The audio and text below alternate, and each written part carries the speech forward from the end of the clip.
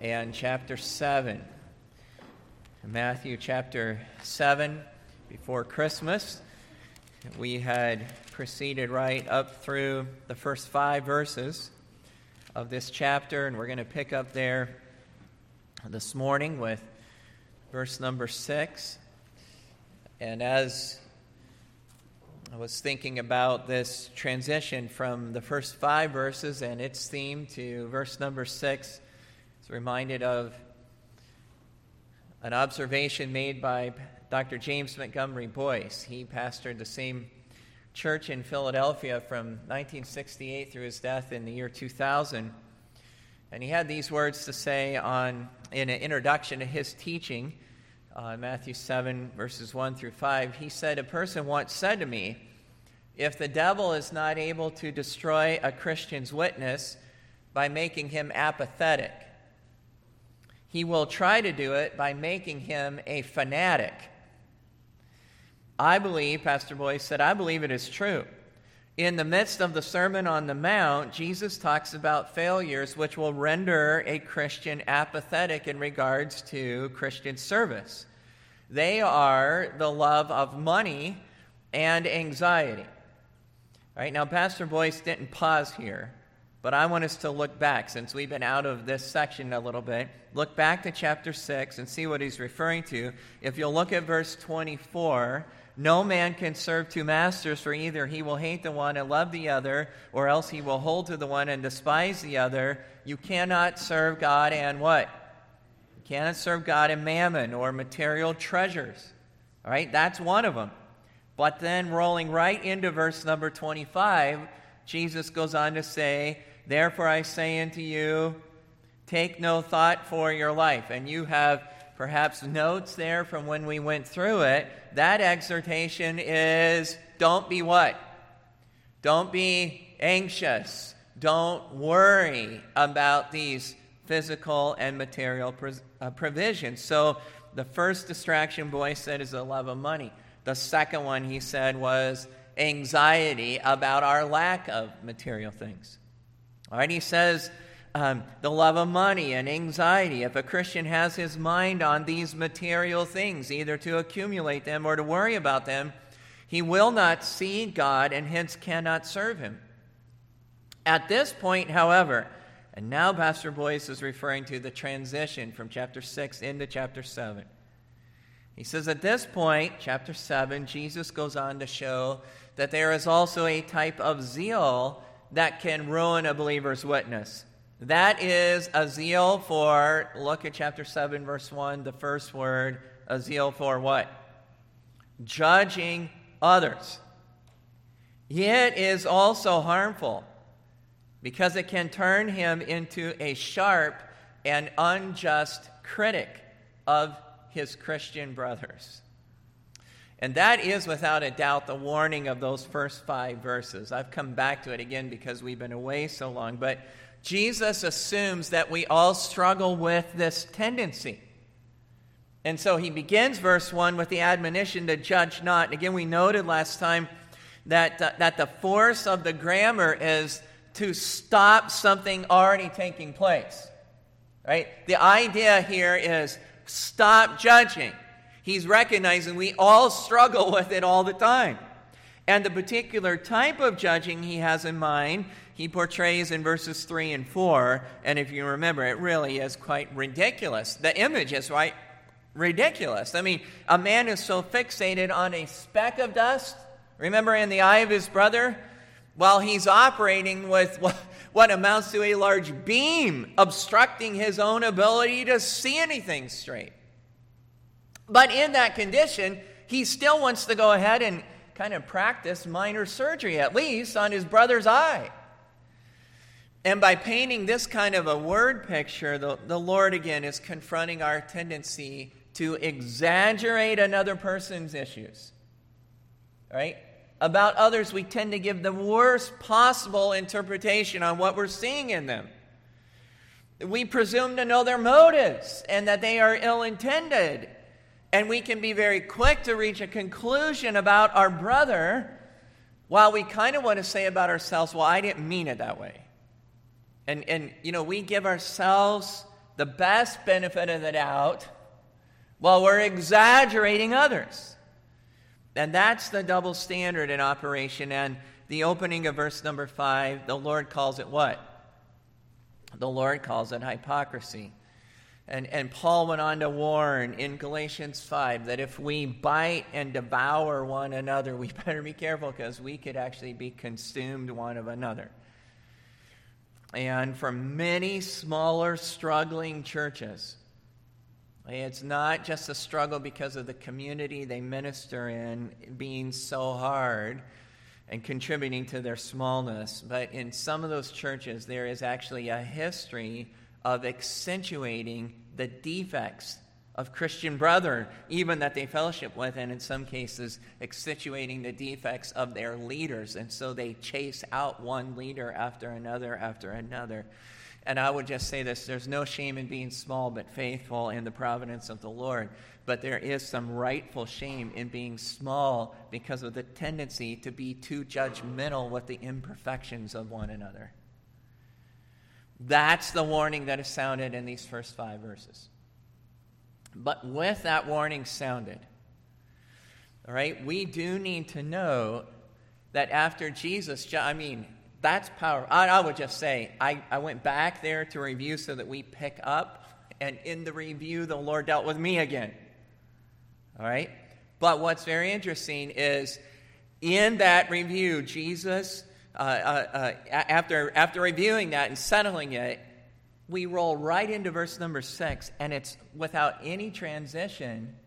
Jesus goes on to exhort us in a different direction, and he actually assumes that we will be making judgment calls.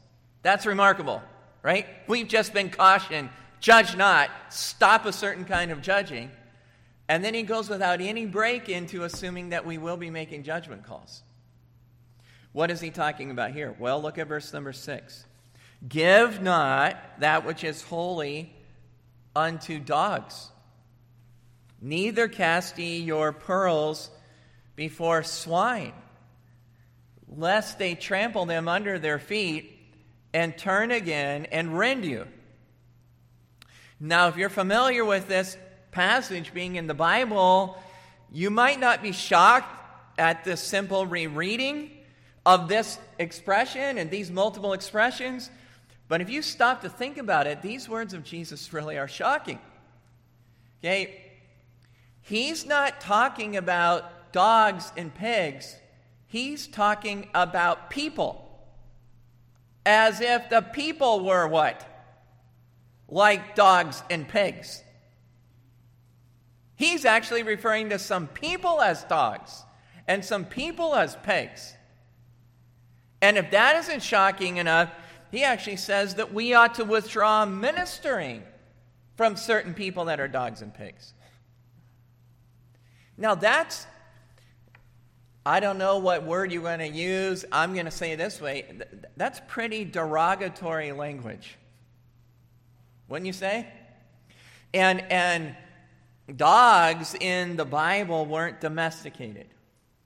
Okay, Bible times I'm talking about. They were kind of a scavenging, roaming animal. They were dirty and usually disdainful, and they were sometimes violent. A pig, to a Jew especially, was even worse. That's an abomination. And do you know this isn't the only place that Jesus used derogatory language to describe certain people? He actually referred to Herod as a what? Do you remember? As a fox. And he described the Pharisees as whited sepulchres and as a den or brood of vipers. So he's gone from dogs and pigs to a whole brood of snakes, poisonous snakes. And here in verse number 6, again, he not only uses the labels himself, but he calls on his followers to differentiate between people and to respond to them accordingly. So the admonition of verses 1 through 5 still stands, and we need it. But it is also very important that we don't interpret verses 1 through 5 as if they forbid all forms of judging. There is a discrimination and there is a discernment that is called for. And this morning we want to explore what we can learn about the particular focus of verse 6. So who is the Lord talking about with this terminology of dogs and pigs? And I want to have you go ahead and turn to Philippians chapter 3. And we're just going to look at several other passages where there's some characteristics given. The Lord doesn't explain it further in Matthew 7. But there are some other references to people as dogs elsewhere in the Scripture. And in the Apostle Paul's ministry, I've had you turn to Philippians 3 because he's going to refer to a group of people. There's a group of people that followed close behind him, it seems, nearly everywhere he went and attempted to hinder and undermine his ministry. They were called Judaizers. And they were people that would acknowledge at some level that people needed to express faith in Jesus. But they also stressed that to ensure that you really have a right relationship with God, that you really are justified, that you are righteous in the sight of God, we'd say that you are saved. To ensure you're standing with God, you also have to be circumcised and keep other prescriptions of the Mosaic law. Now, it's those people he has in mind with the warning of verse 2. If you notice Philippians 3 and verse 2, he says, beware of, there it is, beware of dogs. Beware of evil workers. Beware of the concision. Right? And that's not a word that we still use today. So some suggest you think of beware of false circumcision or mutilation or those who mutilate the flesh. Right? The idea is those who demand a physical circumcision or other forms of physical discipline and deprivation as a sign of spirituality when there's actually no spiritual profit in the physical act at all. And notice when he goes on to say then in verse 3, for we are the circumcision which worship God in the Spirit and rejoice in Christ Jesus and have no confidence in the flesh. And in the flow again, what he's saying is saving faith is a matter of exclusive trust in the finished work of Christ, completely apart from merit-earning external activity. And anyone that teaches anything else is a what? They're a dog, and even an evildoer. It's no wonder that Paul had a number of passionate antagonists, right? But he's not unlike the Lord himself in using this kind of language. Turn over to 2 Peter chapter 2. 2 Peter chapter 2, and we're going to see another reference to, people as dogs. If 2 Peter 2, if you'll just look at verse 1, you can see Peter talking about false prophets. And he says there were false prophets in Israel in the Old Testament, and he goes on to say there's going to be false teachers within the professing Christian church of our day. All right? These are people, again, that claim adherence to the Christian faith. Or they would never be in the middle of a Christian what? Okay? They wouldn't be in a Christian church if they hadn't at some point professed Christian faith. Okay? But after they have heard the truth and professed to embrace it, even adjusted their lifestyle, at least temporarily, to fit the profession and the new crowd, they eventually turn back. And I'm going to have us come all the way down to verse 20 for time's sake. But notice how he wraps up some of that discussion. Verse 20, he says, for if after they have escaped the pollutions of the world through the knowledge of the Lord and Savior Jesus Christ. Okay? If after that, notice, they are again entangled therein and overcome, the latter end is worse with them than the beginning. For it had been better for them not to have known the way of righteousness than after they have known it, to turn from the holy commandment delivered unto them. But it has happened unto them according to the true proverb, the dog is turned to his own vomit again, and the sow that was washed to her wallowing in the mire. Now you can see that Peter actually gets dogs and pigs in the same reference. And again, he does it in the most unflattering terms. Okay, today many of us have dogs that are not savage and not violent, but they are beloved family pets. And some of you know we tragically lost our beloved family pet on Christmas Day. And I actually miss her like crazy. I mean, there's probably not a day that goes by where I don't open the door and think about Licorice not coming to meet us. Okay? But I've never done what my wife did. My wife would see Licorice, and she would say repeatedly, "Oh, you are so cute. You are so cute." And Boogie would sometimes even talk about Licorice's wonderful ears, her nice soft ears that he would pull on and rub on. I never said that. I miss her, but I never once said about Licorice, she's so cute. All right? But I will tell you this, that even those that made the glowing statements about Licorice would be repulsed at some of the habits that dogs have. Right? And all of you have family pets that you love that can still gross you out with some of their habits. That's what he's talking about here. Okay? And the backsliding that Peter is referring to is dangerous, and it's very unflattering.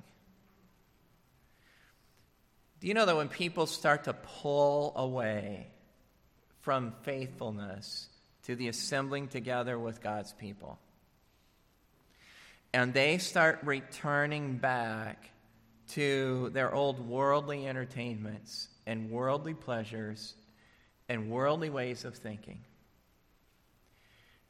they don't know where the slide is going to stop. And the warning actually of verses 20 and 21, he says their latter end is worse than at the beginning. And commentators talk and try to work around all of that, but it's hard to see anything short of ending up in hell after all. And it's hard to watch the process of backsliding at any level, to observe someone who's heard the truth, has had enough basic understanding of it to adjust his life accordingly, and then to go ahead and, as it were, to thumb his nose to it and just smugly live his own life his own way is like watching the unsavory acts of dogs and pigs. Another description that we find. And then, if you will, just turn forward to the book of Revelation and the last chapter, Revelation chapter 22. And you know this is a chapter that begins with, and really kind of picks up what was going on in chapter 21, and that is a continued description of the glories of heaven. But right in the midst of talking about the glories of heaven, there's a very frank discussion of those who will not be there. And for our purposes in time, I'm going to jump right into verse 15. If you'll look there, Revelation 22 and verse 15. Without heaven is the context. Without heaven are what? Dogs and sorcerers and whoremongers and murderers and idolaters and whosoever loveth and maketh a lie. So, brethren, the false teaching Judaizers are not well-meaning. They aren't full of sincere intentions.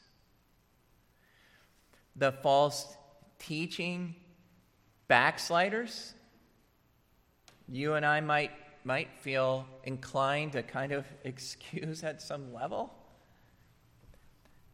But God doesn't. And while we greatly rejoice in themes of the mercy of God and the long suffering of God towards the rebellion of his creatures and his continued offers of grace after multiple offers have already been refused, while we rejoice in all that, the theme of withdrawing light and ministry from those who have rejected is also not a small idea in the Bible. And I'm not going to have you turn to most of these references, but you can jot them down if you'd like, or you could just listen. But in Matthew 10, the Lord commissioned the 12 for ministry. And in verse number 14, he said, "Whosoever shall not receive you, nor hear your words, when you depart out of that house or that city, shake off the dust of your feet."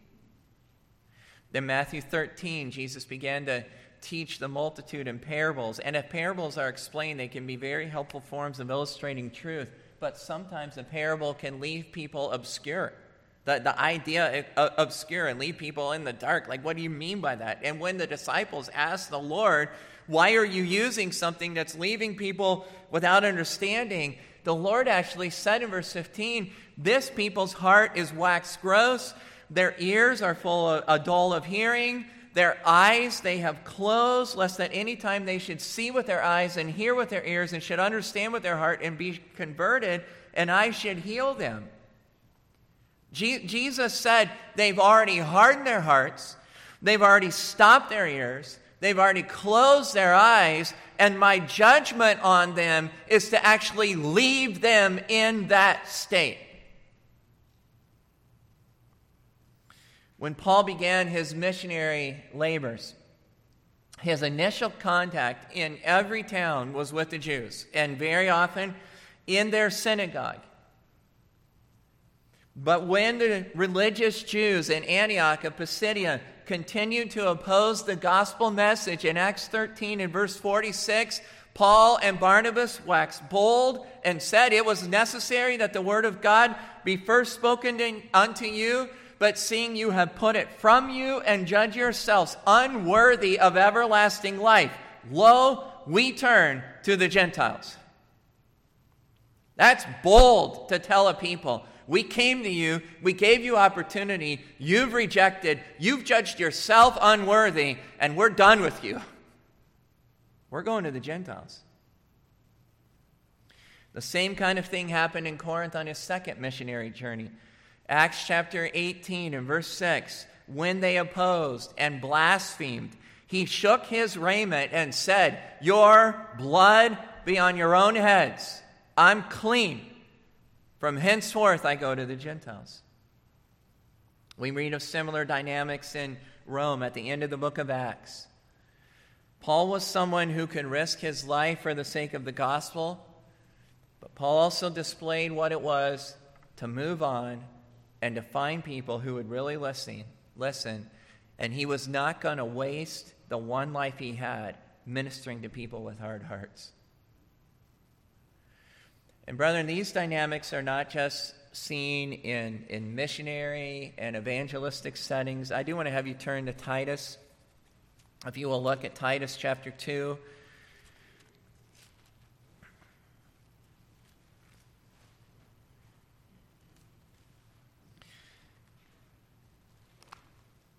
Actually, Titus chapter 3, I'm sorry.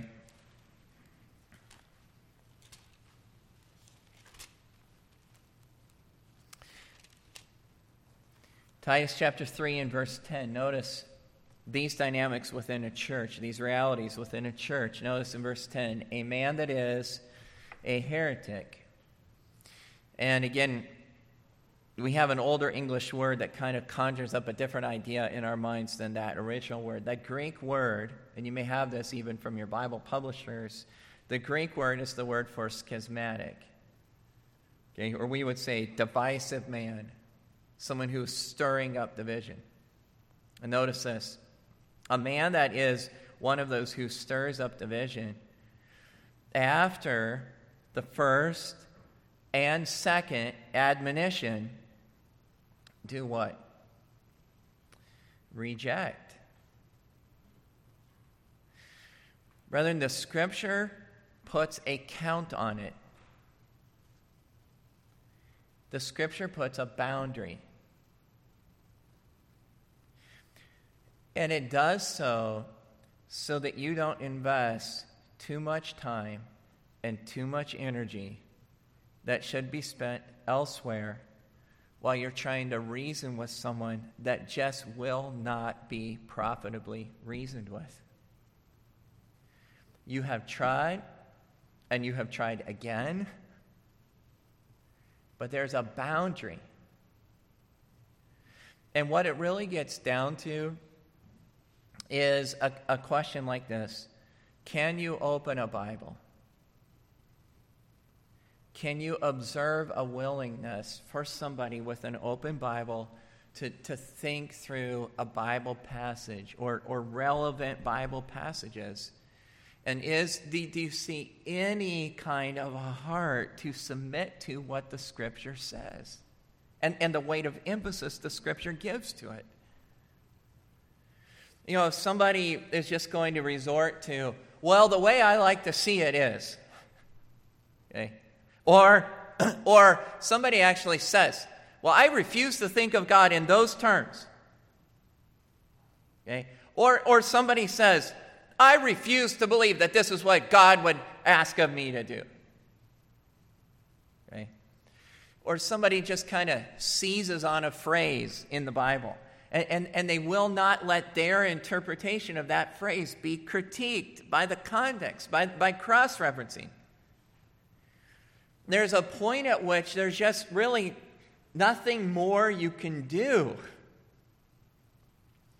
And if you actually persist with some of those people, okay, you can just inflame the situation. They will not listen to you. And what you say to them is going to be misquoted, and it's going to be twisted to the point that it would have been better for you to say nothing, because they're going to, I know we're not there in Matthew 7, but they're going to turn again and do what? Do you remember what it says? Don't cast your pearls before the swine, because they will turn again and rend you. I one time talked with a brother of some national prominence. If I mention him, I would say at least 75% of you would know who I'm talking about. But I had taken note of the fact that he had withdrawn from some brethren that he previously had a fair amount of fellowship with. I had actually been in settings where some of these brethren were together, okay, in ministry, out to eat, all kinds of stuff, and I saw, okay, they don't have much contact with each other anymore. And I just I said, hey, what's up there? And his response was to say that he really thinks they are probably very sincere. But he said, I just could not get them to sit down with an open Bible and talk about relevant texts of Scripture to, where we were differing. And he said, at some point I just had to conclude that it would be best to just appreciate them for their strengths from a distance. Now, obviously, he had a more charitable viewpoint towards his brother, and I think it was appropriate. He didn't use words like dogs and pigs. But I think he still captured something of the spirit of the Lord's teaching in this text. And brethren, I think we know this. Don't we know this at every realm of life? I can remember which one of my boys it was, and I'm not going to point it out right now. But when they were younger, one of them said, Dad, let's go play catch. Can we please play catch? And it was catch with a football. Okay? And they were little. But I was trying to tell them how to hold a football right and throw the football right. And they had not been listening, not been listening, not been listening, not been listening. And I said, I will go play catch with you if you hold the thing right and throw it right. But I'm not going out there for a bunch of nonsense. And you know what happened? We went out to the front yard, they held the football right, and threw the thing the right way. It was like, okay, we got attention. You know what that's like, don't you? To work with people at all levels. I'm willing to do whatever, but I am not going to invest my time if all you're doing is nonsense. And there's something of that dynamic the Lord is pointing to even when it comes to ministry. We have limited time. We have limited energy. We have limited resources. And he's calling on us to think about where we're spending them. Now, I do want to have you turn back to Matthew, but if you will, stop in Matthew chapter 15. I do think there is a reference here that is helpful to us at a certain level in applying what we're looking at this morning. And we're going to look at another reference at dogs. And it's still shocking, but this one is encouraging at the same time. If you'll look, if you're there, chapter 15, at verse 22, Jesus is approached by a Canaanite woman. You see that, a woman of Canaan. And she had a daughter possessed with a demon. She asked for mercy. Jesus actually acted like he didn't hear her. She was so tenacious, though, about it. The disciples actually came to Jesus and said, "Would you please do something about this woman? She won't leave us alone." All right? And she makes another direct appeal in verse number 25. All right? And now look at his response in verse 26. He answered and said, "It is not meet to take the children's bread and to cast it to dogs." And the implication is he's treating her like she's what? And notice what she said. She said, "Truth, Lord." I agree with that analogy. "Yet the dogs eat of the crumbs which fall from the master's table." Verse 28, "Then Jesus answered and said unto her, O woman, great is thy faith, be it unto thee even as thou wilt. And her daughter was made whole from that very hour." I've had to stop here because there may be people that you have previously thought was outside of the reach of real ministry, outside of the reach of the gospel, and outside of the reach of truth. But it is always worth a shot at giving them truth. If they will humble themselves to accept the condemnation. And I mean, Jesus just called her a dog. And she said, "Okay, I agree." But shouldn't you have mercy even to someone like me? And I'll take it. And sometimes there are people that you think, I don't know what the point is, but I'm going to give it at least one more shot. And you just declare the truth. And if you do that and they will humble themselves, you are likely looking at a real trophy of the grace of God.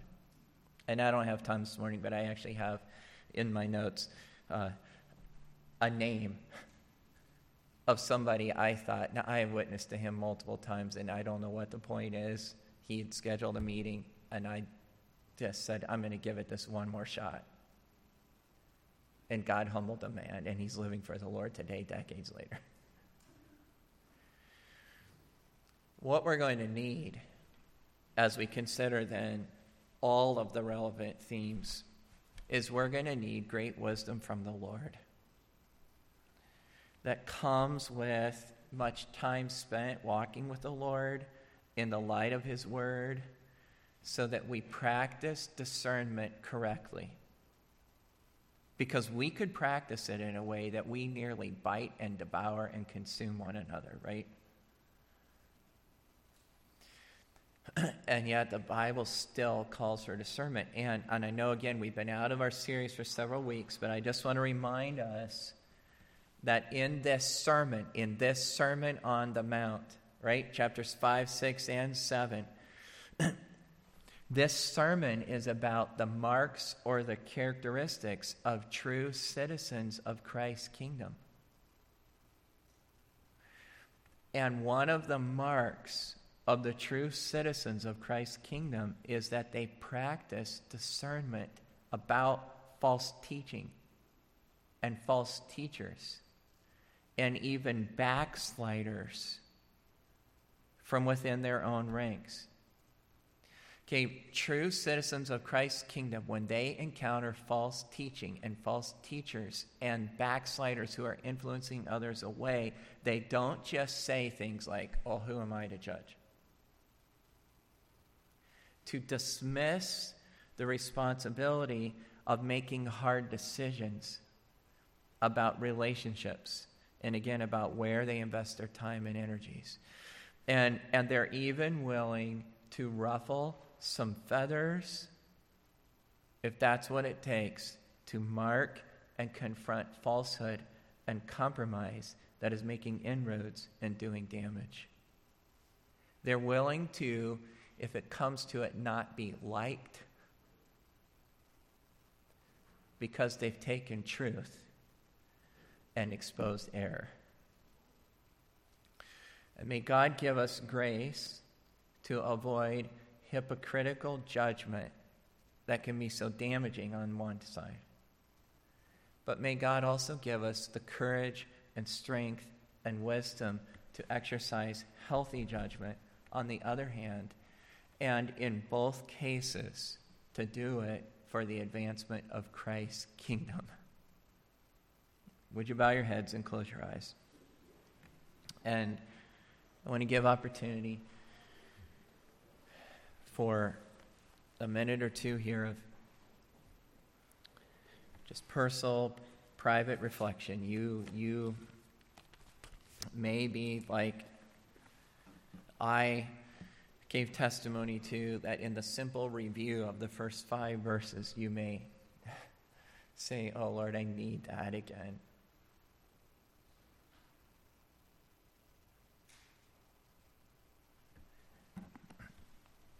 But it may be that we also need the strengthening ministry of the Word to practice discernment, where there really is gospel truth at stake. There really is danger and risk at stake.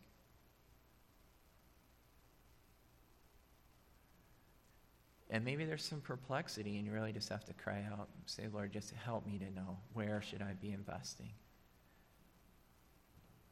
Let me not give up on somebody or some situation prematurely, but let me be instructed by your word that there are boundaries